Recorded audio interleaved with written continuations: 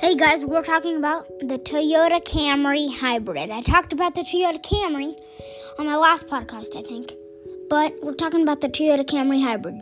It's recommended. The overall score is 90. This is hybrid, so it still runs on gas, but it can do a little bit of electric. So you would expect to get a little bit more gas mileage, which is good.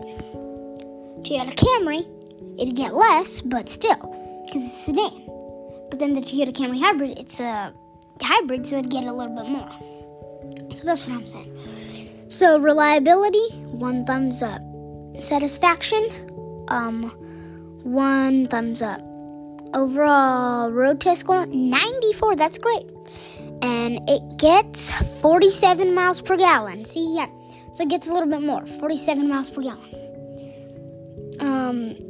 It goes from 28,080 to 33,795. So yeah.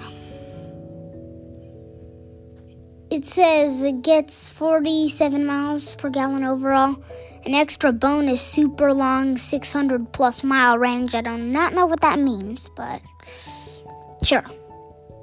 And yep, recommended. So that's all I got to say about the Toyota Camry hybrid.